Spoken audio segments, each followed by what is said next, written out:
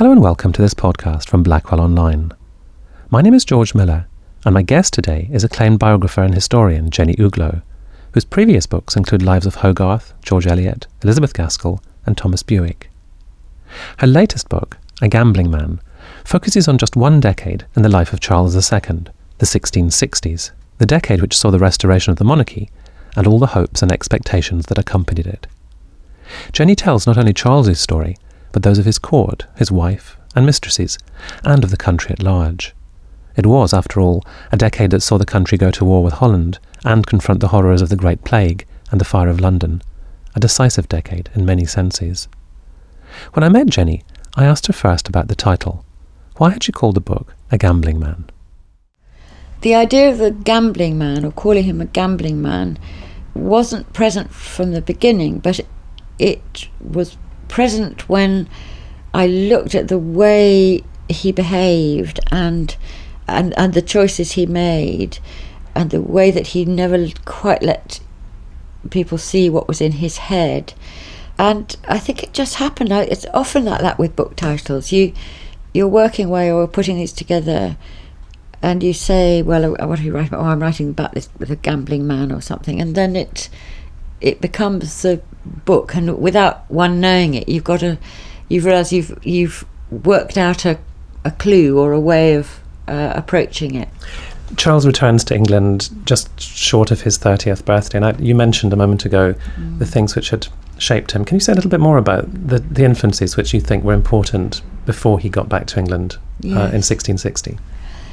I tried to talk about his past really while he's on the boat coming across from Holland to England, and recreating himself as a new person, as a king, which he never expected to be, and all those influences that have built up on his past, his idyllic childhood in Whitehall with Charles I and Henrietta Maria suddenly being taken away. So the memories plus the sudden uncertainties and knowledge of death and war, and then the exile and the poverty and the charm that he had to employ, which had turned out to be a very effective weapon. But also he'd been a poor relation in France, where his much younger cousin Louis XIV was rising to become a grand and extravagant and autocratic, indeed absolute monarch. And there's some envy of that. I think Charles would quite have liked to be that. He came back with that. But he'd also been with his sister Mary, who was married to William of Orange Senior, as it were, in Holland. So he'd been familiar with problems, as it were, of the Dutch Republic, but also the new ideas, the new science and mathematics in Paris, Descartes, Gassendi, microscopes, telescopes, everything in Leiden. So he came back to England with a set of new ideas, but also a very strong sense of the glory or dignity of the old regime. But he didn't really have a model, because things clearly couldn't operate in the way that they had operated before. But he didn't. There was no model he could turn to and think, well, that's a kind of monarch that I need to be. There was no model. I mean, Europe actually very, very diverse. It went from absolute monarchies to republics. But also with the death of his father in 1649, the very fact of the execution of the monarch somehow removed some aura of divinity from monarchy.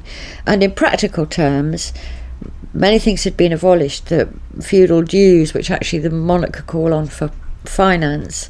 And when Charles came back, he had to find a way of working with Parliament, who had voted to call him back, and also who now held the purse strings. So he was in a completely new situation. He was allegedly the monarch who summed up the whole of the country, as it were, in his person, but actually, in order to rule the country, he was dependent on Parliament. And you mentioned the purse strings there, and it's clear all the way through that cash is a really important issue, and running his court is not an inexpensive business. Cash is vital, and it's running the country and running his court and his private life. And he certainly was extravagant, and his mistresses were extravagant, and he wanted to set up separate establishments for his wife, and he married Catherine of Braganza. But it wasn't simply court extravagance. I mean, he actually had to pay the civil service, he had to pay the army, he had to pay the navy, and the taxes that were raised were hopelessly insufficient. It's the first time that a monarch called on Parliament in peacetime, and Parliament tried to work out a sort of formula which would say how much it cost to run the country. But first of all, their estimate was far too low, and secondly, they didn't even raise the taxes to fill that low estimate. So Charles was constantly in debt, constantly begging for money. Tell me a little bit more about the court, because on one hand you've got the extravagance and the balls and the masks and so on, but you also show a sort of darker side of the court where reputations were delicate things, and women in particular found it very hard to establish themselves, and the duelling and so on. So what kind of environment do you think the court really was? The court's fascinating, and it is a dangerous place. The court centres on Whitehall in London, which itself was a huge rambling palace, and it's very hierarchical. In the household there are these sort of intimate servants, the gentlemen of the bedchamber, and then there are grooms of the bedchamber, and there are pages of the bedchamber, and they're little tight circles, and they all know each other's gossip. And when the women come, because they come as the same sort of attendants to the Queen or to the Duchess of York, as it happened, they're immediately sort of eyed up, because the court, when Charles arrived, was actually quite a kind of laddish place with its own language. And yes, people got drunk, they gambled, they duelled, but more than that, they're like a little sort of closed group with their own jokes and so forth. And then women entering get sort of pounced upon. I mean, they're seen as little sort of titbits for the courtiers. So it was very hard to maintain your reputation, which was vital to do so. So it's a friendly place to a certain degree, but there's also a sense of jockeying for position, because the ruling at this point too is also done from the court. It's like a private cabinet. There's the Parliament and there's the Privy Council, which is the official committee body to rule the country. But then Charles's gentlemen of the bedchamber was his most intimate place where he could talk directly. They had tremendous power, so there's a lot of jockeying position to get in there with the king. You describe Charles's sex life, I think, as both a bonus and a drawback. And I suppose that relates to perceptions of the king. And he was a monarch who was very conscious of how he was perceived. How did the sex life play into that?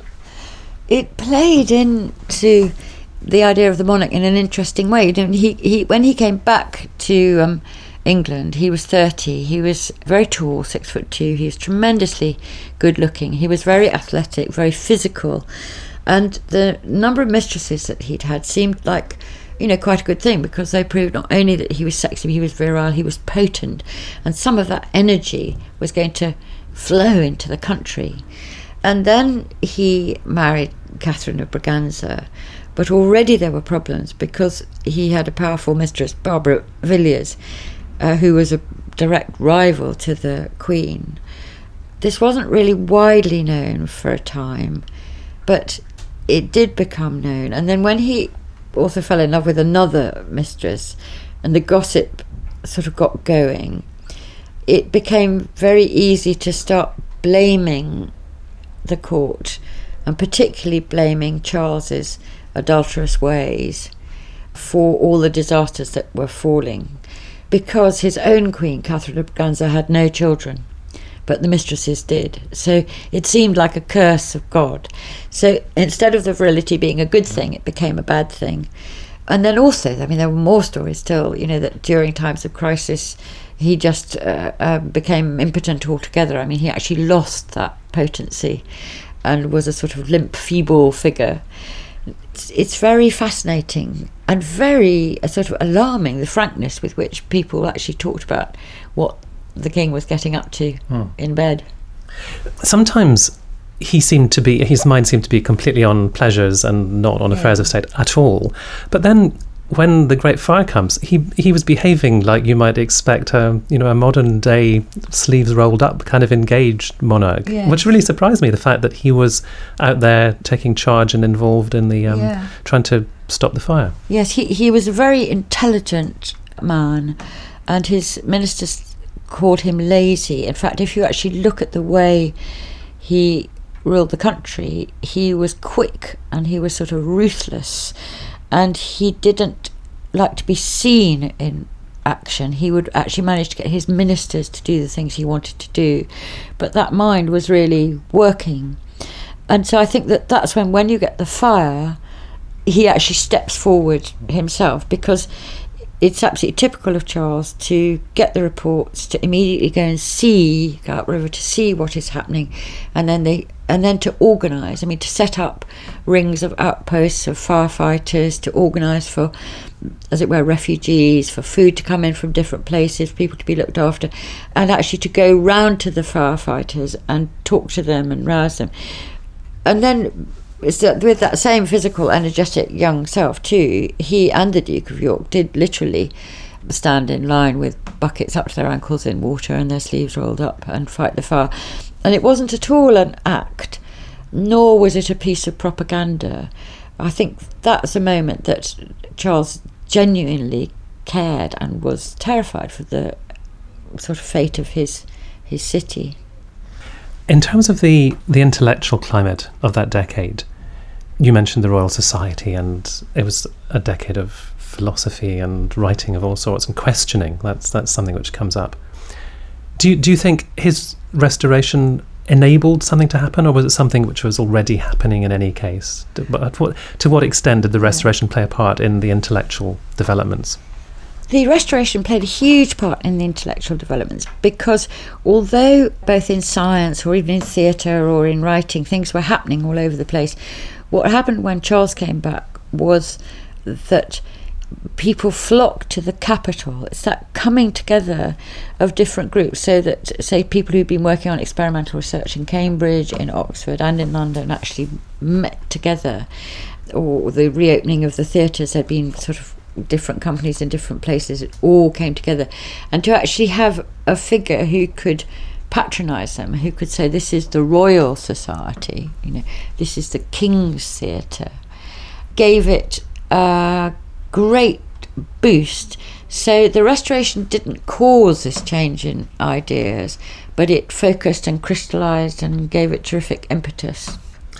Maybe, Jenny, I can ask you finally, how easy or difficult did you find it to capture Charles the man? Because he seems to have masks and is obviously a public actor, but at this remove, how possible is it to get close to Charles the man?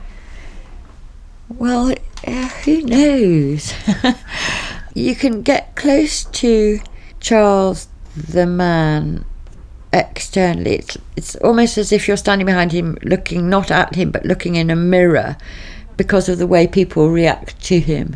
The way he has terrific charm and charisma. He'll talk directly to you. You're the most important person in the world.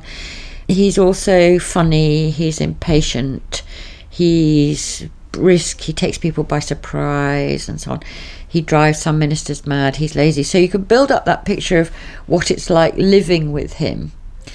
But he was very careful not to give himself away. He does sometimes, there's a flash of anger or a flash of passion, and then you hope that someone's on hand, whether it be Clarendon or Pepys or to actually scribble it down. But I think watching him move through time in an odd way and seeing what he does and how his attitudes change is the closest you get to Charles the man. And you see somebody grappling with difficulties, but also sometimes just shutting themselves off and deciding that they can't cope. It's a perfectly human thing, or they can and they don't give a damn what people think about them, and so on.